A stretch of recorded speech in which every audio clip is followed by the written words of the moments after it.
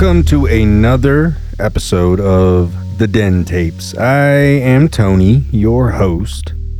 So go ahead. Let's get you nice and comfy and see if we can give you a case of the heebie-jeebies.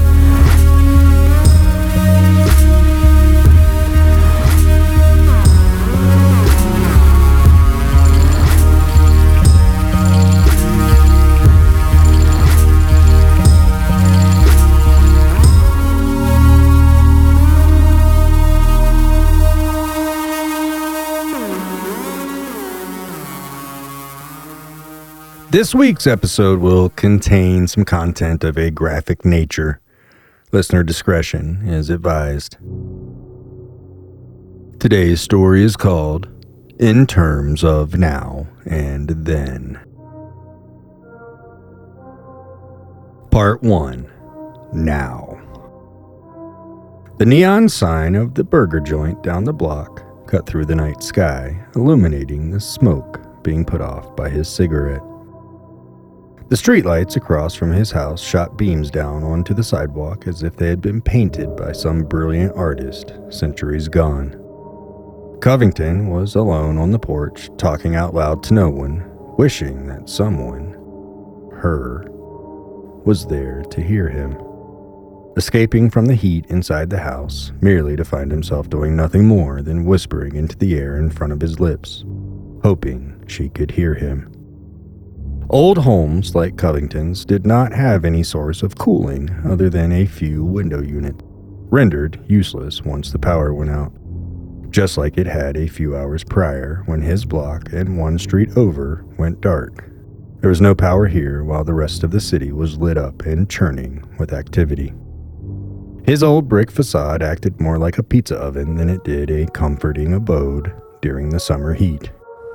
At 1 a.m. on a Friday night, his tiny part of town was abundant with nightlife.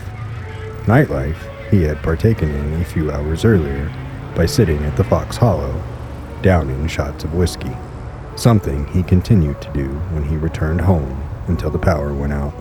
He could hear the laughter and music reverberating from the burger joint where the illuminations of purple and yellow originated, 2 blocks over. The lights, the music, the laughter, all angered him that his power was off, but not theirs. Groups of bicycling bar hoppers would whiz past while howling about the night's shenanigans. He yearned for the nights when he and Beverly would hop on their roadsters, weaving in and out of the roads in town. He rubbed his eyes and thought back to their first date, what seemed like decades earlier. He had formed a crush on Beverly, Bev, known to her friends, over a rousing bout of dice at the Fox Hollow. He was low on cash that night, but she was eager to play. They wagered on either him taking her out to a movie once payday hit, or her buying his next round. She masterfully won the game in order to get that movie date. At first, Beverly was nothing more than a drinking buddy that he had a crush on. But once they went to see that film, things changed. They whisked each other off their feet with common interests in music and hopes for a society that offered universal health care. Through deep conversation, they found that they both had a sense of romance that was rooted in carnal attraction, but flourished with vigorous intellect. Beverly was worried that they were going to sleep together and things would become weird. Covington was hoping they'd make love all night and profess a lifelong partnership the following morning when they awoke next to each other. After the movie, after burgers, after a nightcap drink at the Fox Hollow, he found himself shaking from the nerves, standing over his bike outside of her apartment building saying goodbye. She had her hands clasped around his waist, looking up at him with those wonderful blue eyes of hers. When she leaned in for a kiss, he nearly melted where he stood. She giggled at him and whispered in his ear, "You should come up."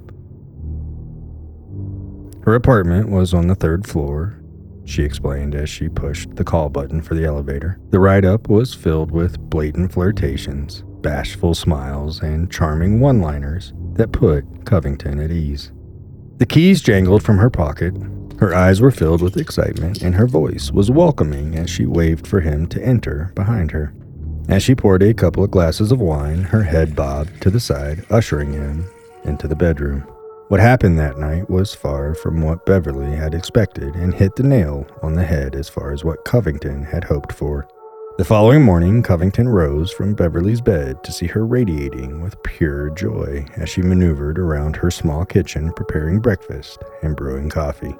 He remembered feeling that something had been set in motion. A beginning that would ultimately have an end neither of them saw coming. In terms of now and then, that near-perfect evening and that magical morning after, he would trade to still have her. The memory faded as the unbearable heat made Covington think about removing his shirt. He wiped the sweat from his cheeks and leaned back in the wicker chair. That old wood moaned and creaked as he wiggled to get comfortable. A breeze blew over him, and for the first time all night, he felt cool enough to sleep. With hands on both armrests, he lifted himself up and scurried to the door. As he steadied his stance with the doorknob, he heard a girl laugh in the distance. It sounded like Bev, but there was no way it could be her. Not after what had happened. There was no way in hell that it could be her across the street, gleefully enjoying her night. Even if it was her, Covington hoped she wouldn't blatantly mock his current state of mind. Would she just stand directly in front of him and let him know she was just fine? Even better than fine, actually, that she was better off without him. Somehow, some way, had she come back here just to drive the final nail into what would be his inevitable coffin. He chuckled at himself and pulled on the screen door. The sound it made mimicked the laughter in the distance. The spring itself seemed to chuckle at him as well. Maybe the whole world was laughing at him. If it was, deep down he knew he deserved it. He deserved much worse than being made the butt of jokes, something far more punishing. Maybe, just maybe, he was smack dab in the middle of such a punishment. Covington was under the impression he deserved a death doled out by a firing squad. Or did he? Beverly's sister sure thought so. Beverly's friends definitely scowled at the thought of him living a full and successful life when Beverly could not. He had gone for help that day. He was sure he had made the right decision, no matter how hard it had been. Even a few of Covington's friends kept telling him there might not be a way to move on easily, especially not in the same home that he and Bev had shared. With a racing mind, the prospect of sleep was moving farther and farther away from him. He made a motion to at least try and begin his before-bed rituals. Brushing his teeth, he stared at himself in the mirror. He saw nothing but a shell of what he used to be.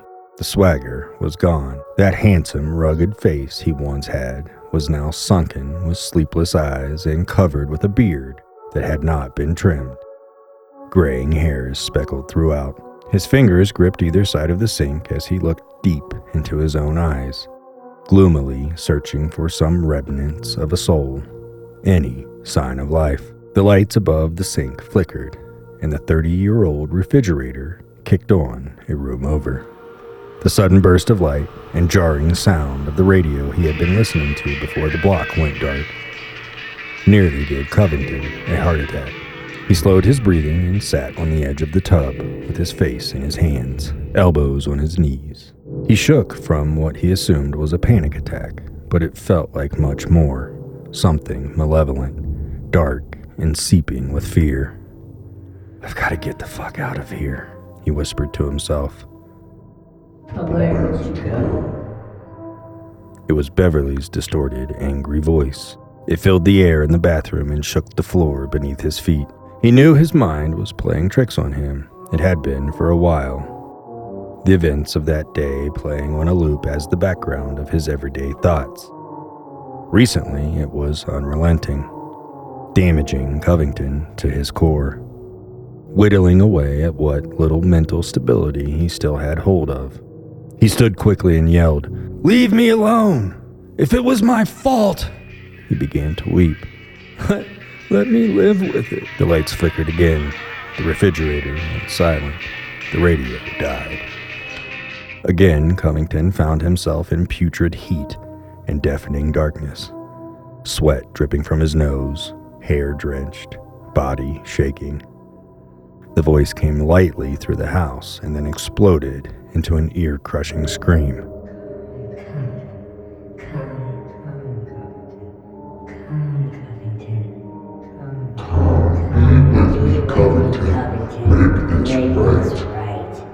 He fell to his knees, pleaded, tears rolling down his face. Leave me alone. Leave me be. Please, Beverly, please, he softly said into his hands as they covered his face. The buzz of the voice reverberated in his head. It echoed throughout the house. He mumbled through damp lips, please, leave me to my own devices. It's hard enough without you haunting me. A cool breeze lifted the curtain of the window in the dining room, and Bev's voice fell silent.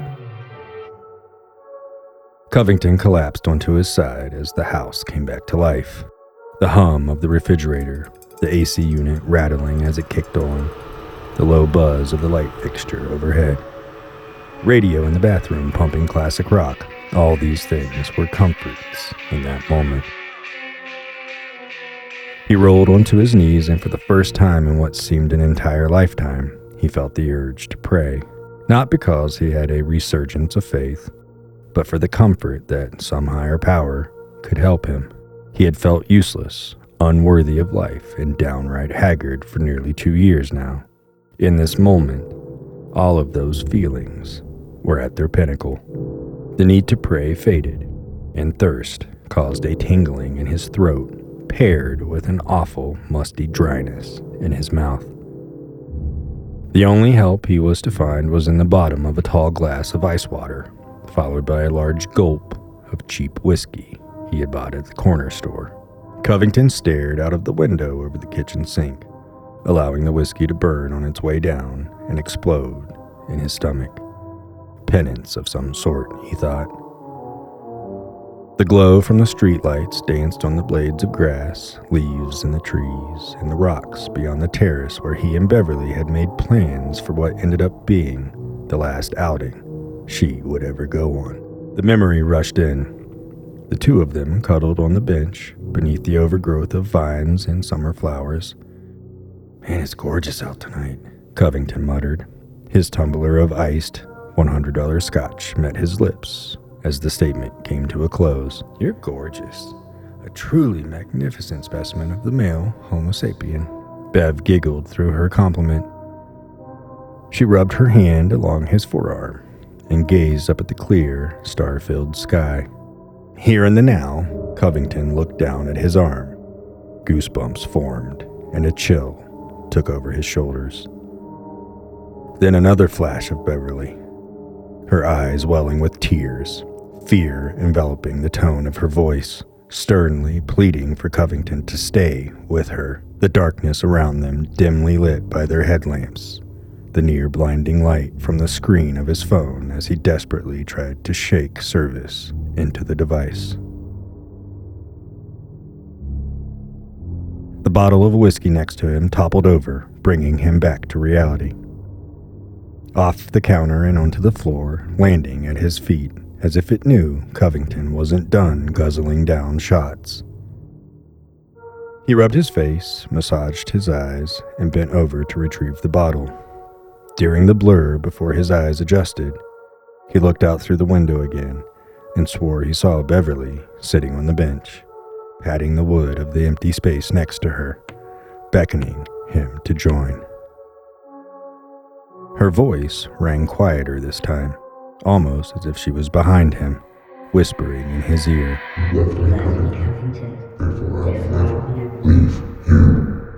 He felt anger swelling deep within him. Enough! Covington was surprised at the firmness in his own voice. Bev's presence faded and the hum of the refrigerator soothed him. Something real, something normal. He sauntered into the dining room and stood at the table. With one hand, he pulled a chair out, and with the other, he cleared a space in the piles of mail, empty bags from the corner store, and various other things he had tossed there. He crossed his arms on the table and rested his forehead like a child in homeroom. Considering how the night had gone, it was the most comfortable he had felt since he first sat atop the bar stool at the Fox Hollow. He could have sworn he felt a hand caress the back of his neck, while fingers ran through his hair, just like Bev used to do to help him go to sleep each night. The next morning, Covington awoke with a stinging pain in his shoulder and a stiff neck.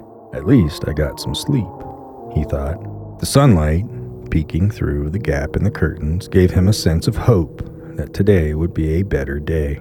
Freshly showered with breakfast eaten, he made his way to work. The engine of his faded maroon Volvo puttered at the first stoplight at the corner of Rock and Garnett, his eyes affixed on the word Rock. His head began to swim. Flashes of the word in Bev's bloody leg caused him to miss the fact that the light had turned green. His floaty daydream state was broken by the sound of a horn blaring from the truck behind him. In a hurry, he pulled on to Garnett and finished the short drive to the converted warehouse where he sat atop a rolling stool in front of a tilted desk and spent his time drafting overpriced designs for rude, overzealous developers. It was a job that once inspired happiness and passion within him. Now it was nothing more than just a paycheck to acquire the necessary expenses to survive: water, power, whiskey. Above his desk on a shelf overlooking the entire room sat a leather-bound portfolio with various mock-ups of the dream home he had planned to build for Beverly.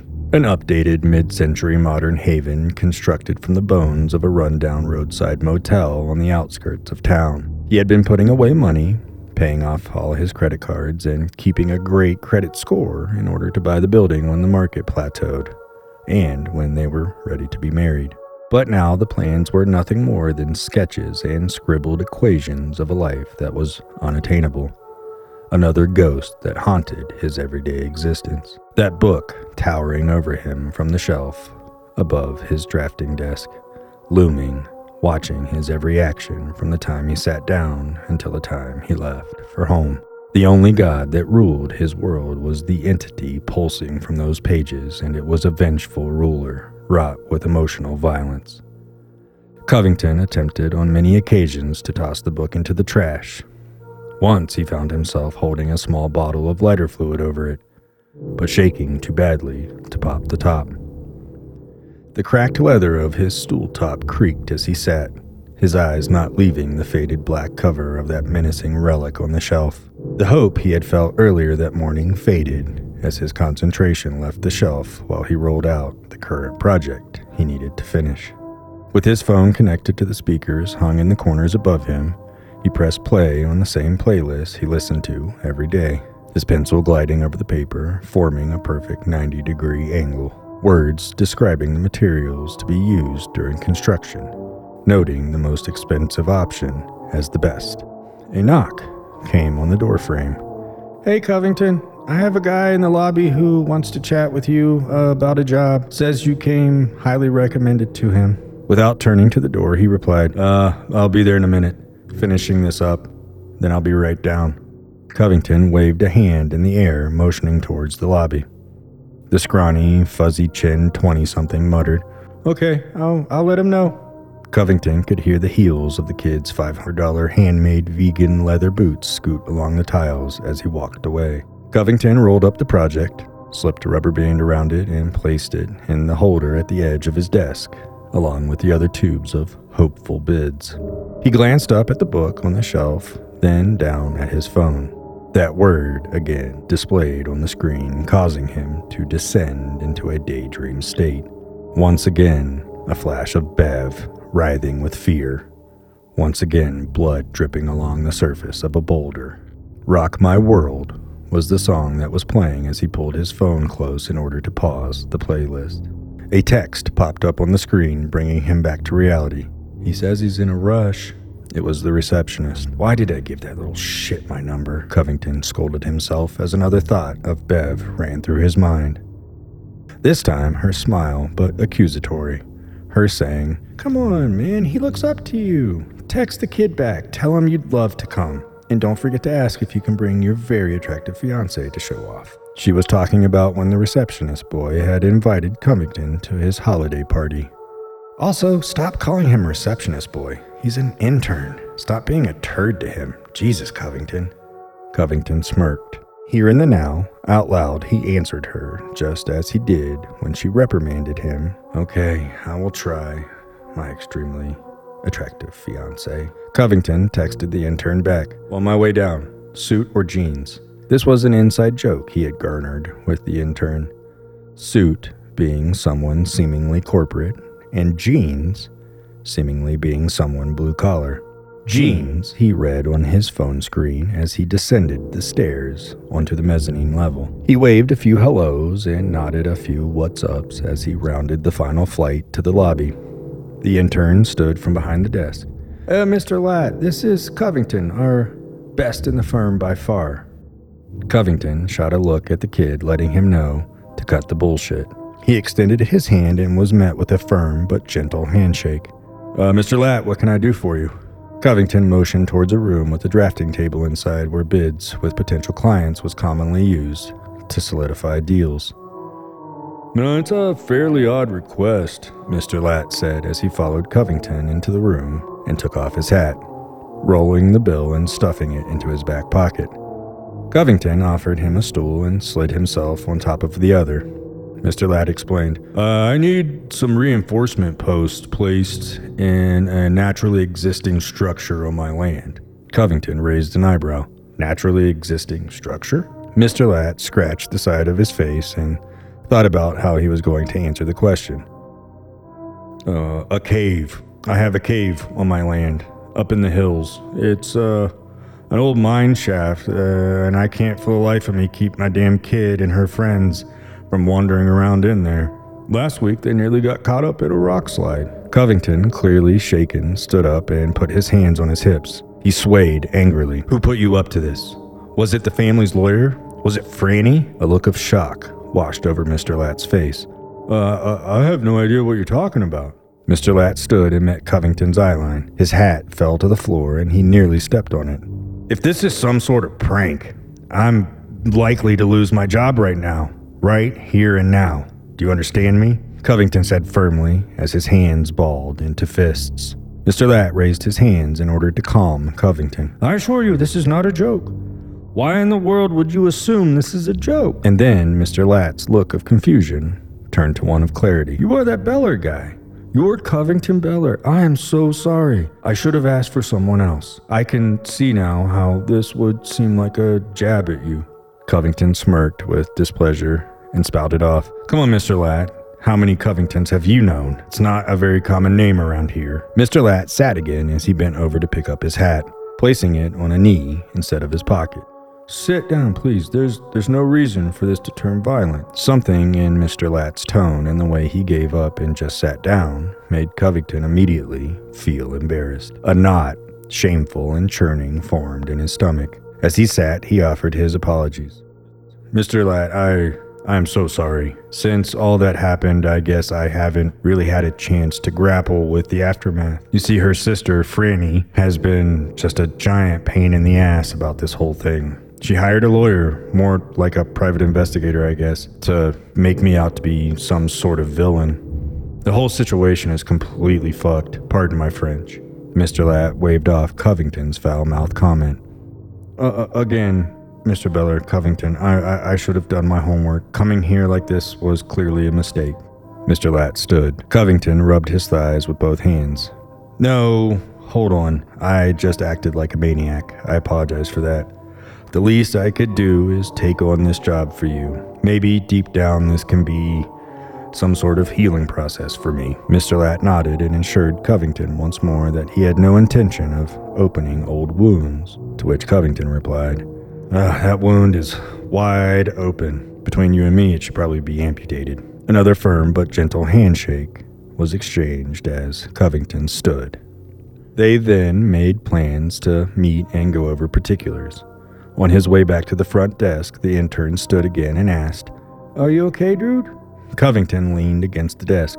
Yeah, just something weird happened. I thought maybe Franny was fucking with me again. The intern placed a hand on Covington's shoulder. Anything you need, you just let me know, Covey. Covington shook his head. He hated it when he called him Covey. and he replied, Thanks. Maybe a drink after work? I did promise Bev I would be nicer to you, you little shit. They both laughed as Covington made his way up the stairs to his third-floor office.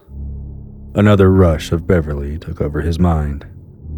He'll be super excited to drink top-shelf whiskey with the best damn architectural drafter in this town, Covey. Covington smiled as he remembered her saying it while she was getting ready for the intern's holiday party, sliding an earring into her left lobe as she smirked at him through her reflection in the mirror.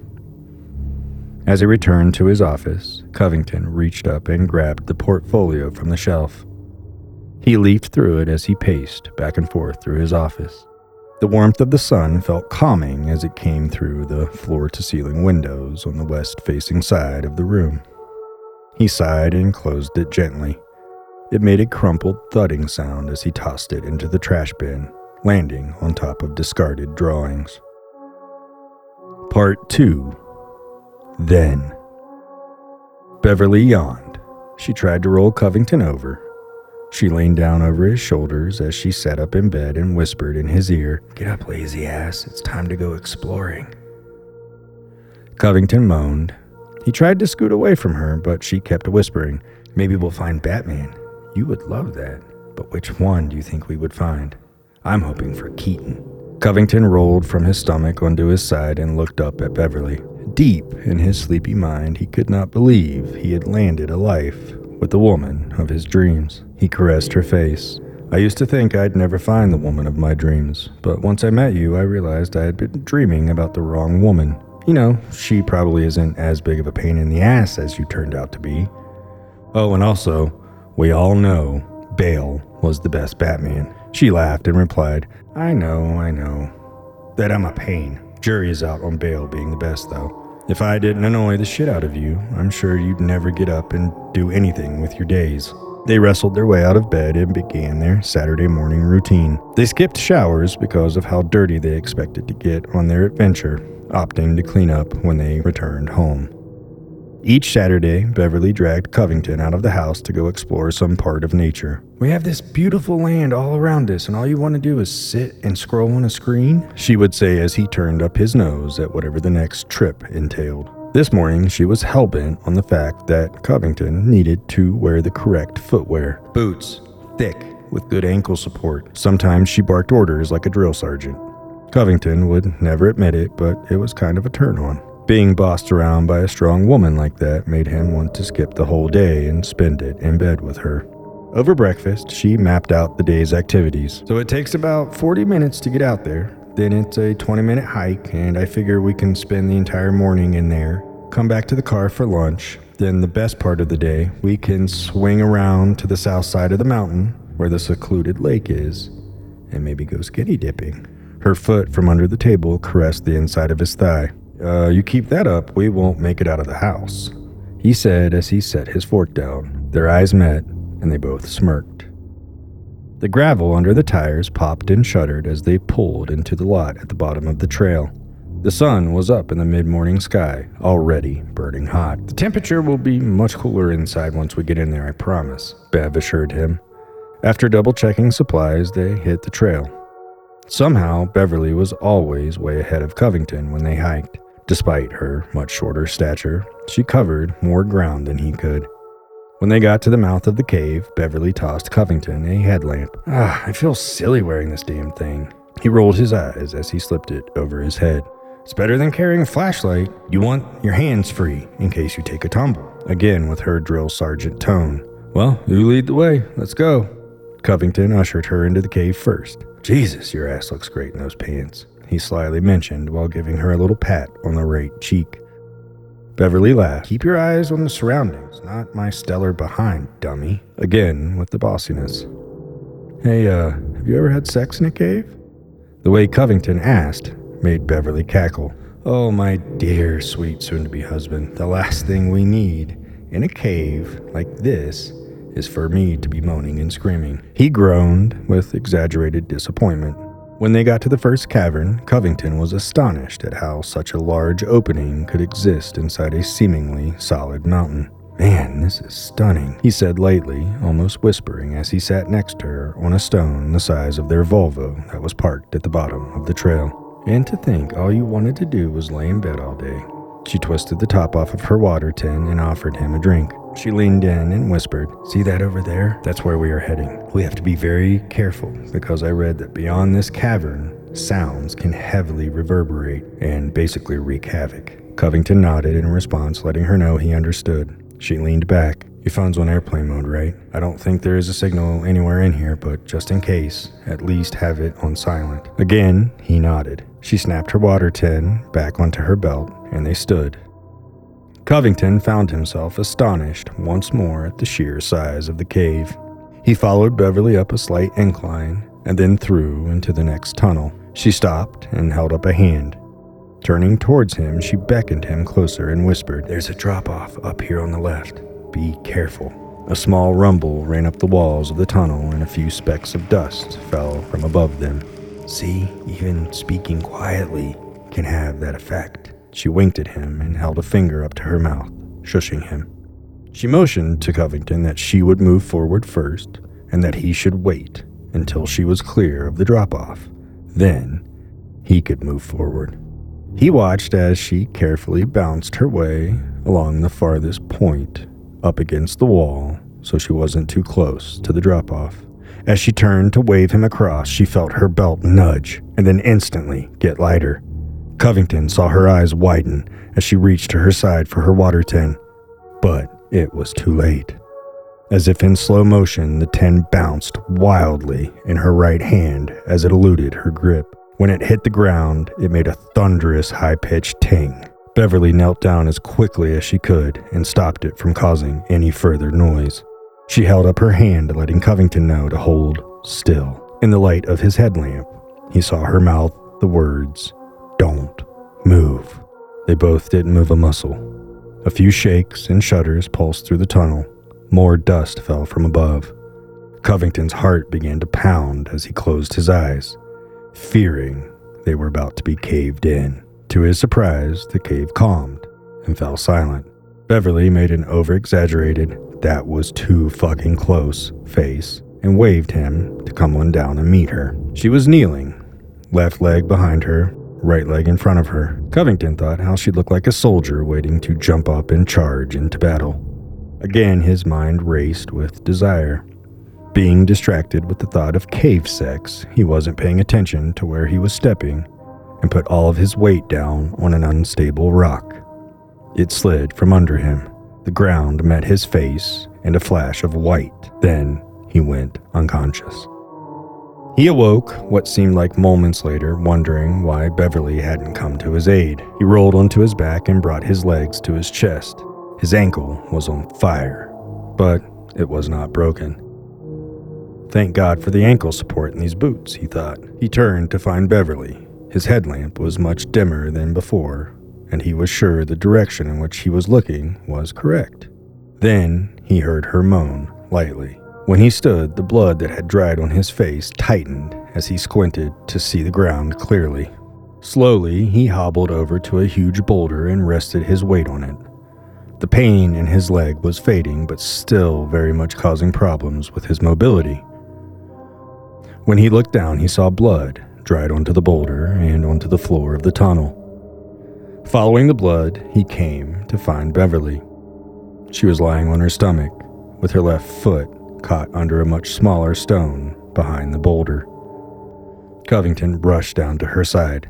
She was barely conscious.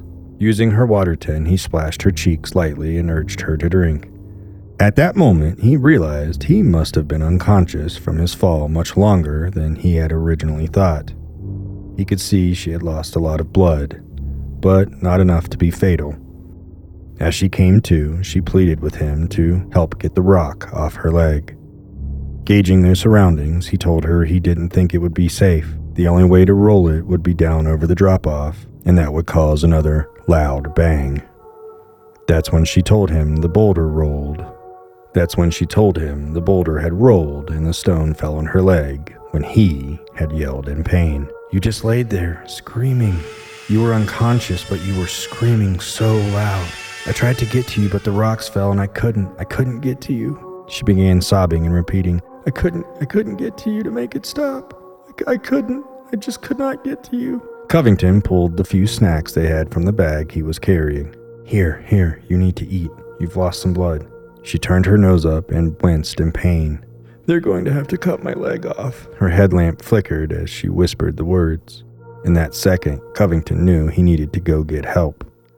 He pulled his phone from the bag. He flipped it off airplane mode and watched as the service bars never appeared. Frustrated, he tried calling 911 anyway. Nothing. He shook it and smacked it with his other hand in hopes jarring it would get him some bars. Again, nothing. Look, I'm going to leave these here with you. I'm going to go get help. He laid the bag beside her. There are snacks and more water in there, also backup batteries for the headlamp. I will be back as soon as I can, I promise. Beverly grabbed his arm. Her eyes were dark and scared. He had never seen her like this, and it broke his heart. Don't go. Please stay with me, Covey. I don't want to be in here alone. She squeezed his arm firmly. This once stern and courageous woman was now broken, fragile, and fearful. I don't want to die in here. She put her other hand over her mouth to shield from how hard she was about to cry. The hand on his arm gripped even tighter. He brought his head down to hers and kissed her gently on the forehead. I'm going to get help. You will be out of here in the matter of no time, I promise. A feeling tugged at him. He felt the urge to roll the stone off her leg anyway and carry her out of there. But, fearing that would do more damage, he silenced that urge and stood. With her arms outreached, she pleaded with him again. Look, drink water and just eat some snacks, I promise you. He leaned down once more. I will be back with help. When he looked back at her from across the tunnel, it ate at him how scared she looked. Wanting to go back to her, to save her, to carry her out of there like some heroic giant of myth. But he turned and limped as quickly as he could, back the way they had came. When he reached the mouth of the cave, he checked his phone again. There was just enough service for him to call 911. He explained the situation as calmly as he could and hobbled his way to the Volvo. It was an hour before help arrived. They put him in the back of an ambulance and began to check over him. Nasty sprain you've got. I'll get you wrapped up. Don't worry about your girlfriend. Covington interrupted the paramedic. Fiancé, she's my fiancé. An hour later, when the rescue team came off the trail without Beverly, Covington became hysterical. Where is she? Come on, man, tell me where she is. He kept yelling, demanding answers. A deputy with a caring but sad look on his face guided Covington back to the Volvo where he leaned against the hood. The man explained, Son, she's gone. It looks as if the rock that was pinning her down rolled off the ledge. With the amount of dried blood sticking to her and the rock, she went with it over the side. We are waiting for an extraction team to retrieve her. I think it might be best if you weren't here when that happens. Part 3. Now. Covington sat back and looked at the mock-up of the support system he had sketched out for Mr. Latt's cave. Naturally existing structure, he muttered to himself. He looked up at the shelf. The portfolio was back. As much as he tried to dispose of the life he yearned for but could never have, he found himself digging in the dumpster the day after he tossed it away. Before the trash was dumped for good, he was elbow deep in slowly expiring lunches and your run-of-the-mill office waste. Taking one last scrutinizingly harsh look over the plans for Mr. Latt's cave, he felt confident that what he had designed would be the perfect fix. He even threw in a few sketches of how to rig lighting throughout. He dolled those up with drawings of a few tables that could host farm-to-cave dinners. Covington planned on pitching that Mr. Latt could market the cave as a venue to host parties. He felt good about the work he had done.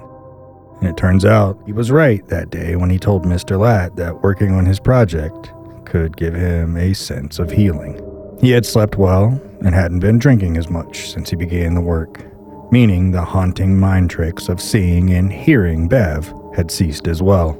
When he was drawing up the idea for the cave becoming a venue, the vision of he and Beverly having their reception there made him smile. Looking down at his phone, he noted that he had a little over 2 hours before Mr. Latt was coming to look over the plans.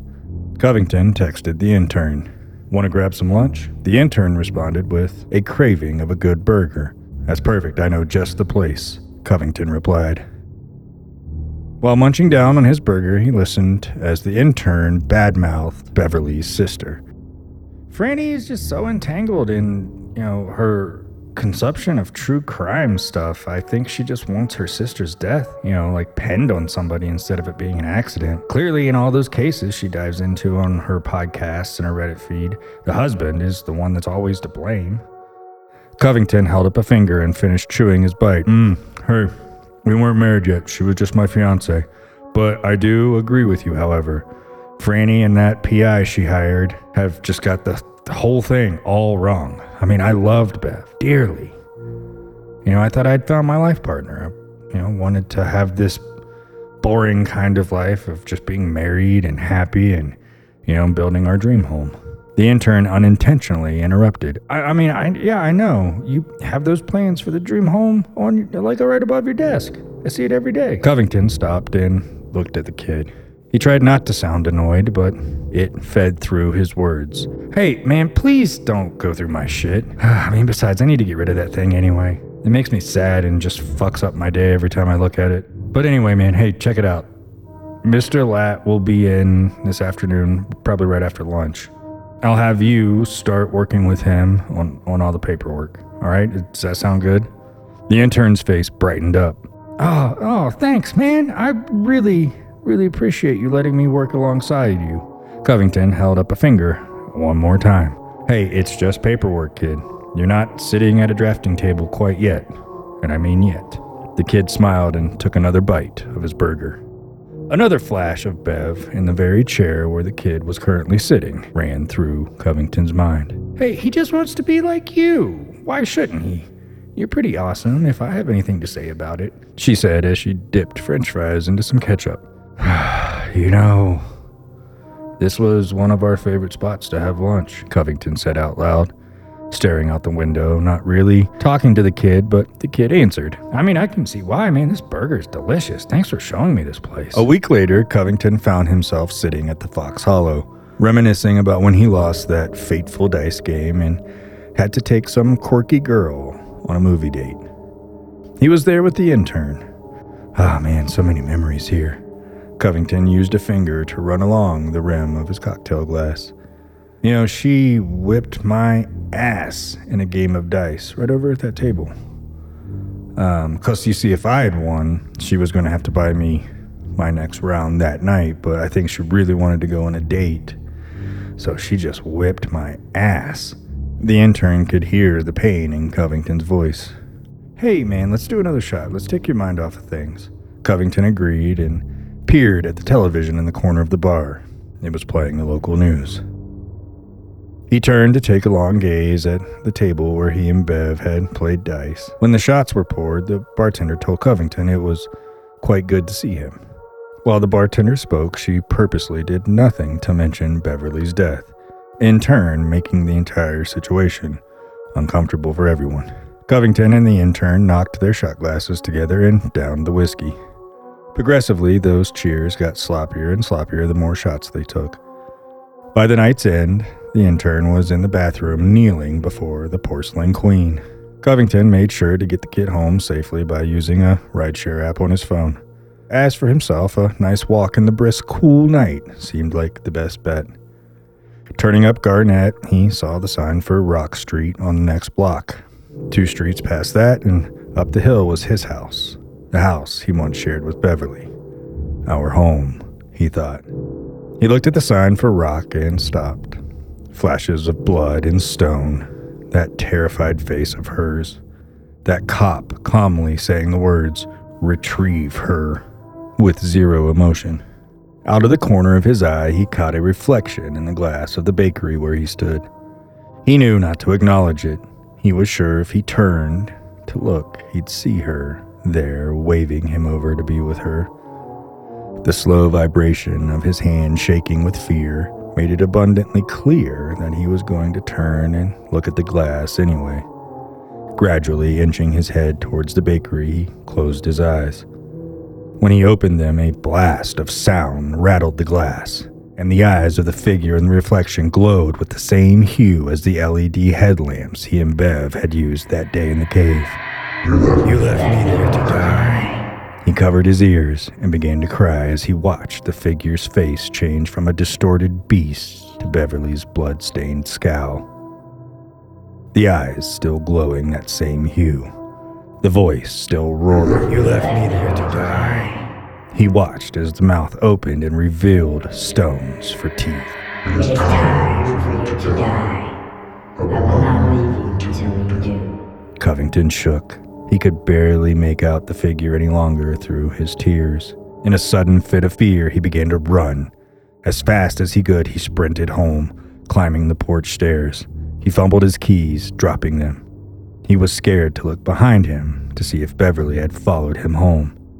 He heard cackling from across the street. The burger joint was still alive with sound. That maniacal cackle sent shivers up his spine. It was her laugh again, this time in troves, doubling, tripling, growing louder as if a stadium-sized crowd of distorted beast-faced Beverlys were behind him laughing at his futile attempts to escape and find safety on the other side of that door. When he finally swung the door open, he collapsed onto the floor. Curled onto his side with his knees to his chest, he cried harder than he had in months. Over and over he kept pleading, "Leave me alone. Leave me alone, please. Just leave me alone." The walls rattled and the floor rumbled as the voice filled the house. It was a whisper this time, but drowned out every other sound Covington could hear. Just like you left me alone. Terrified and deeply saddened, Covington gathered himself and stood. With anger in his voice, he yelled as loud as he could, "I went to get you help. It was on the way." A quiet pause followed. The radio in the bathroom kicked on, and the voice came through the static. We could have gone together. Covington grew even more enraged and answered back calmly, "You're still such a pain in the ass even after dying." The radio fell silent, and the calm he had wanted, the safety of home, began to rush over him. He walked into the kitchen and peered out to the terrace, the bench, the flowers that had bloomed. He found himself oddly yearning to see Beverly sitting there, beckoning him with her hand rested on the wood beside her, but there was nothing. Just the low glow of the streetlights and the hum of the refrigerator behind him. The next day, the headache and stomach growls were enough for him to want to call out of work.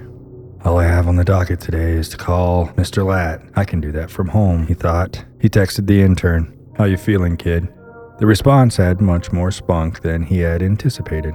"Feel great. Picked up bagels and coffee. I'll see you in 30. Arrogance took over, and Covington found himself not wanting to be upstaged by the receptionist boy. He pulled himself together and showered. He shaved for the first time since before Bev's death. He waited for her to make an appearance over the radio or in the mirror suddenly, causing him to slip with the razor and slice his neck open. But she was nowhere to be seen or heard. When he looked at himself clean-shaven, no longer were there sunken eyes in his face. No more shell of a man like he had witnessed before. He saw life behind his eyes for the first time in a long time. Bloodshot they may have been, but there was spirit in them. Fuck, this shit only happens when you drink, dude. It's all in your head. Tame it, he whispered to himself in the mirror. He walked back to the Fox Hollow and retrieved the Volvo, doing his best to ignore the sign for Rock Street. When he got to work, the intern handed him his coffee and bagel. "Hey, Mr. Latt is on line 1. He called early. Oh, and make sure to drink that coffee before you talk to him. You're not going to like what he has to say." Covington raised an eyebrow and made a what the fuck face. He didn't use the company you advised him to use. Now he's worried that the structural integrity of the post system is, not working out in the cave, the intern said as he chewed his bagel. Covington made another what the fuck face, but this time not inquisitively, angrily. So you wanted a cheaper price tag and found some sort of equivalent to like happy hour pricing at a restaurant? Come on, Mr. Latt, this is ultimately your call. Ultimately, the check of yours if that clears. Ultimately, your responsibility if a shoddy job results in an injury, or even worse, a death. Covington tried not to sound pissed off, but had failed. Hey, Covington, I truly thought that these guys would do a good job, but I found several loosened joints. If you maybe just come out and take a look, I will gladly pay you for your time and the company you have suggested to make the corrections done. Covington sighed. He looked up at the portfolio sitting on the shelf and fell quiet. Mr. Latt waited patiently on the other end for Covington's reply. Okay, it looks like I can come out Monday afternoon. Hold on while I pencil that into my calendar. He reached over to his drafting table and scrolled the word cave with the time marker of 2 p.m. All right, Monday the 12th at 2. What? Covington fell silent after he said it. He looked down at the calendar and his heart sunk into his stomach. He hadn't thought of it, and he scorned himself for not. A flash of blood and stone ran through his mind. Beverly, the cavern, the rock. He snapped back to reality when Mr. Latt said, All right, we'll see you Monday at 2. As the call went dead, he sat on his stool. The wheels creaked as he slowly rolled to the edge of the desk and pulled down the portfolio. Every now and again, his gaze would wander back to the calendar, fixating on the date and the word cave written into that box. No whiskey this weekend. You can't do this shit to yourself. It's the 2-year anniversary, he said out loud to himself. Against his own will, Covington found himself at the Fox Hollow again Friday evening. This time he made sure to take it easy. No chugging, he just sat and sipped, watching the news. A flood down south. A man saved a fox from being entangled in a farm fence. After a few drinks, he said goodbye to the intern, who was too engrossed in the attention of a young lady to care that he was leaving. On his way out, he stopped at the table where he lost that fateful dice game all those years ago. He smirked and said to himself, fucking pain in the ass. The next morning, Covington was surprised at how rested he felt. He found himself going through the old routine he and Bev once had. He laced up some hiking boots, ones with wonderful ankle support, and drove himself to the lake. He sauntered up to a lookout that opened up to view the entire body of water. He watched as kids down below swam. He shielded his eyes from the sun while he watched a boat loaded with tourists cross from the north shore to the south shore. He remembered the time that Bev had suggested when they got married they should do it in this exact spot, then rent that boat for the reception. When he returned to town, he went to their favorite spot for lunch, the burger joint. He ordered himself a burger, almost ordering 2 like they once had when they ate together. He sat at the same table and felt guilty that he had not invited the intern along for the midday meal. That night, he sat and scrolled through all the streaming apps to find a movie to watch. He thought about how much Bev would have hated that. She'd have broken out Monopoly or Scrabble and they would have played until 3 a.m. But somehow she would have still been up at the crack of dawn making coffee and breakfast, annoying the shit out of him to get out of bed. They'd have showered together after breakfast, something she referred to as church. He remembered the first time she had called it that. Oh, man. This is like church, she had stuttered through, catching her breath. Covington inquisitively stared at her. Come on, you said Christ so much when you came. The coming of Christ. She giggled. The memory faded and the movie he was watching came to a close. He meandered into the kitchen. Every night he took to gazing out the window, hoping to see her sitting there without him. Tonight, he chose to remember all those nights they had spent on that bench, under that terrace, in the thick of all those vines and flowers. Recalling all the evenings during the summer, sipping on cocktails and cackling at each other's nerdy jokes. Sunday morning, he made the decision to go buy a $100 bottle of scotch. Something burned inside him to pay tribute to Bev. So he did exactly what they did the night before she had died. He sat on that bench all afternoon and talked to her as if she was there. When the sun went down, he thought about polishing the bottle off, but feared encountering a self-torturous haunting. The emotion got the best of him, and he broke down into tears. Into wet palms, he muttered, "You pain in the ass, I miss you so much." The wind around him went silent, and he was ready to hear from her. Instead, there was nothingness that made him feel uneasy. He sat up straight and let his eyes wander from corner to corner of the yard. Angered by the fact that maybe he no longer was able to conjure her, he unscrewed the top of the bottle and gulped it down as fast as he could in one drink. The burn made him moan out loud. Through that moan, he stammered, Why will you not let me see you anymore?" Another giant slurp of the firewater slid down his throat, this time more painful. "Come out, I need to see you." The last few ounces went down with no pain, and when Covington tilted his head back to rest it on the back of the bench, he noticed the star-filled sky. His eyes welled, and they became very, very heavy. Monday morning, he found himself less out of sorts than he should have been for polishing off an entire bottle of scotch the night before. Regardless of how good he felt, a sense of dread poked at the back of his mind. Shaking off the unease, Covington went on with his morning like every other. He greeted the intern with comical banter, marking his workload for the week and making plans for lunch. He told the intern, Today you're going to have to go get lunch by yourself. I've got a meeting with Mr. Lat, so I'm just going to leave an hour early and get lunch close to his place." The kid was less than excited, but mentioned he could ask the girl he had met at the Fox Hollow to lunch. Covington told him that he should absolutely do that and turned to ascend the stairs. He looked back over his shoulder at the kid and thought about how good of a friend he had become. He smirked at the thought of Beverly somehow knowing he would need a friend like that. That's probably why she pushed him to be so kind to the intern he used to refer to as receptionist boy. Finishing up a few sketches, he chose to waste some time scrolling on his phone, and when the clock hit 1, he gathered his things to go meet Mr. Lat. On his way out, the portfolio caught his eye. "I think today's the day. Today, you go away forever," he said as he backtracked across the office to pull it down off the shelf.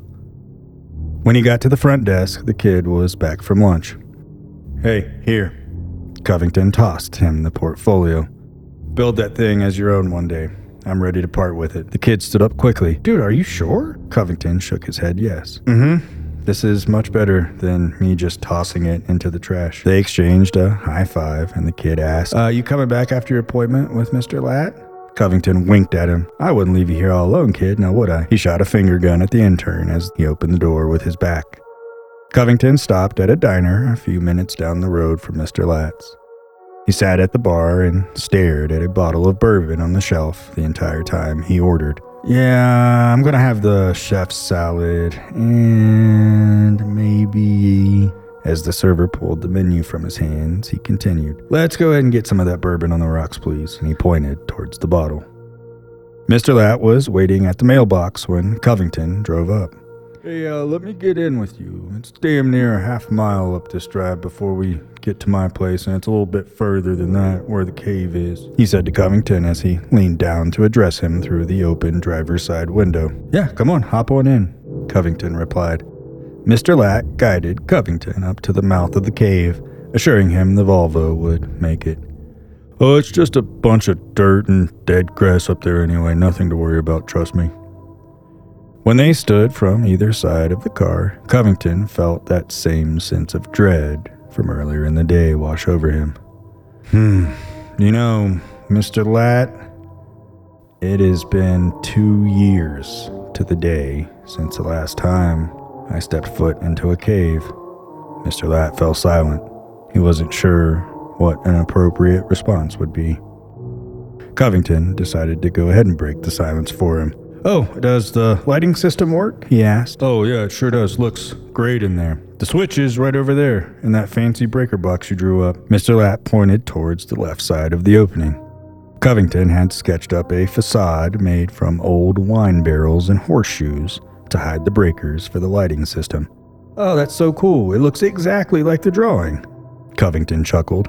"Oh, hell, shit, I forgot the hard hats. I have them down at the house. Give me 5 minutes and I'll be right back with them." Mr. Latt turned to walk down the hill after waving a few hand gestures.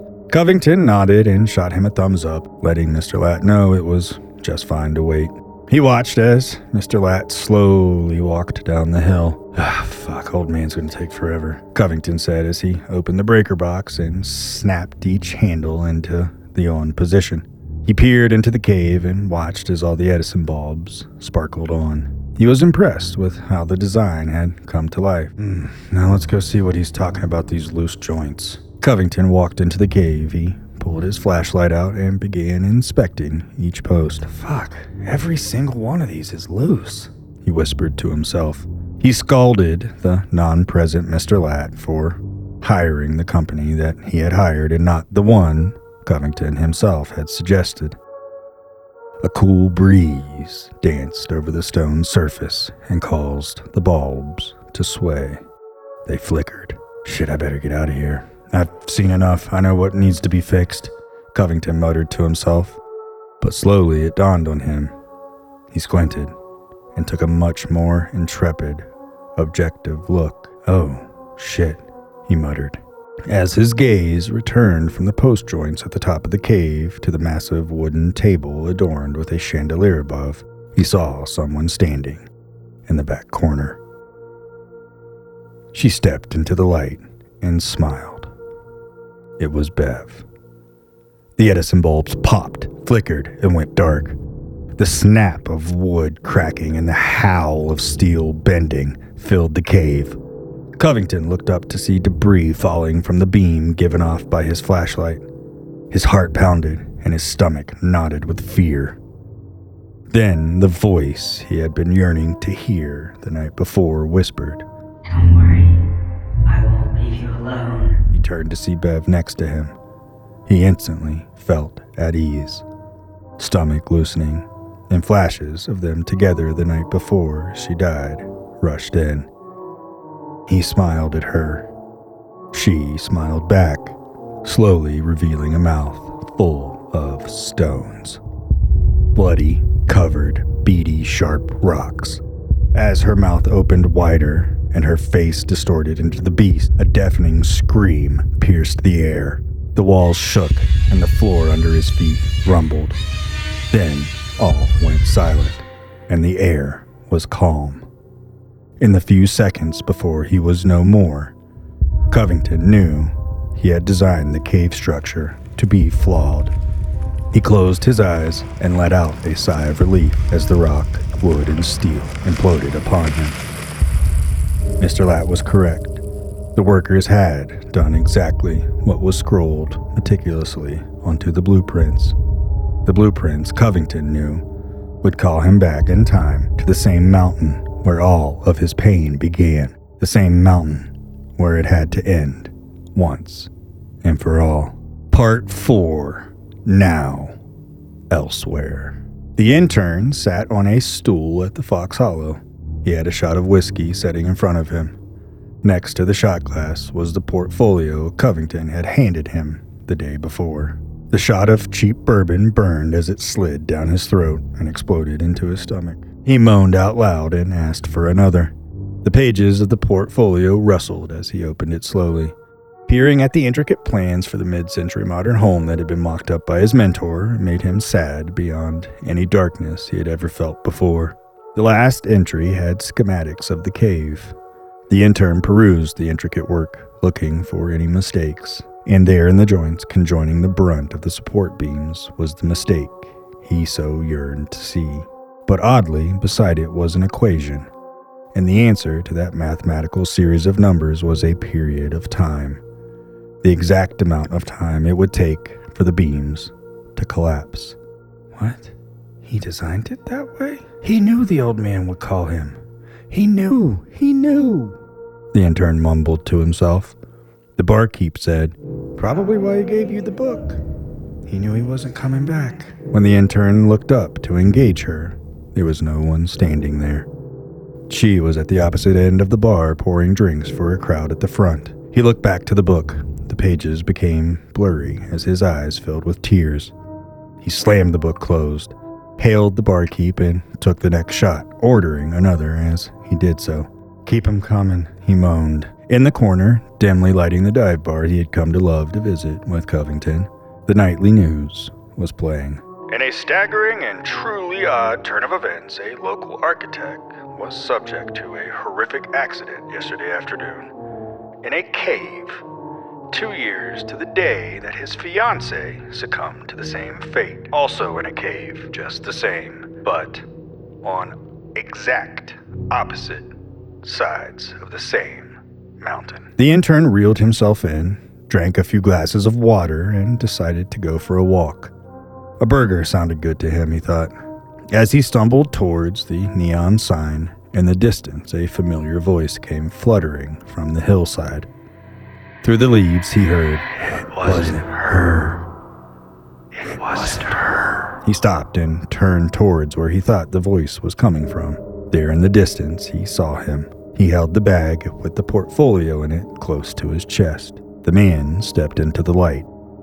The bag hit the sidewalk with a soft thud, and words fluttered around the kid's head again. "It was never her. It was never her. It was never her." The syllables pulsing as if they had traveled thousands of miles for him to hear them. He snatched up the bag and turned to run. In every window he passed, he saw the man's reflection. "It can't be you! It cannot be you!" the kid yelled into the air as he got closer to the burger joint, crisp neon beckoning him. When he entered, hearing the bell ring as the door closed behind him, a sense of ease came over him. He hopefully assumed whatever it was that he had seen and heard was nothing more than emotion mixed with a high blood alcohol level. Burger acquired, ketchup spurted into a little white cup, and steam rising from a pile of fries. The sound of the chair being slid back, and the soft hum of the music. People laughing, people joking, all these things made him feel safe. He knew he had felt true fear, but not from what he had just seen and heard. There was something deeper inside himself. It had been Covington's voice, he was sure of it. It was his face, his stature on that hillside. But fear isn't always accompanied with danger. A first kiss, opening a college admissions letter, drawing up drafts on your first project. All these exciting things come with a sense of doom. I ran because I was afraid he would be real. But maybe I was running from what he was telling me, the kid thought. He knocked over his styrofoam cup. The people around him giggled. One man whispered to his wife, "You can smell it on him, that poor drunk bastard." Embarrassed, the kid rose and threw the remnants of his tray into the trash. The bell dinged as he departed. A burst of cool, late-night air washed over his cheeks. The dead of night was quiet, soothing. In the distance, there was a low rumble. The kid clenched the bag tightly, upped the collar on his coat and around his neck. Slowly, he turned. With gale force power, a voice filled the silence. "It was not her. It was never her. It was always inside of me. Do not let it consume you." He closed his eyes and sank to his knees. Whimpering under his breath, he pleaded for the voice to stop. He took a few hefty, deep breaths. The night fell silent. Readying himself, he rose to his feet and returned to where his car was parked. The food had definitely aided in his wariness, just like he had hoped. The keys in his hand were held firmly, not shaking.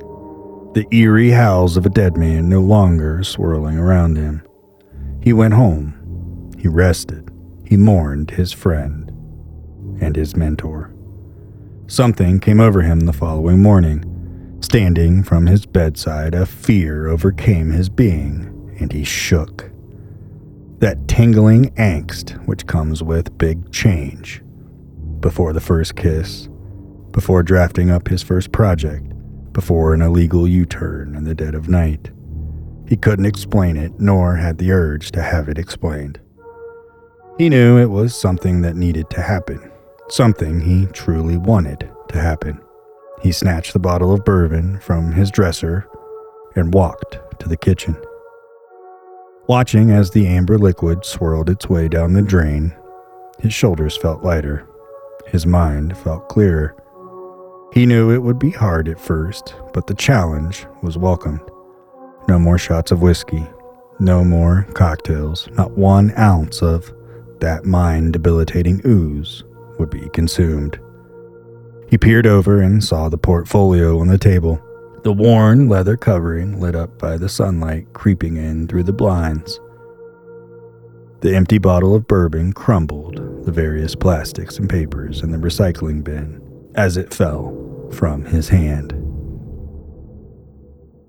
This week's episode was tracked, scored, mixed, and mastered at the Great Divide Den.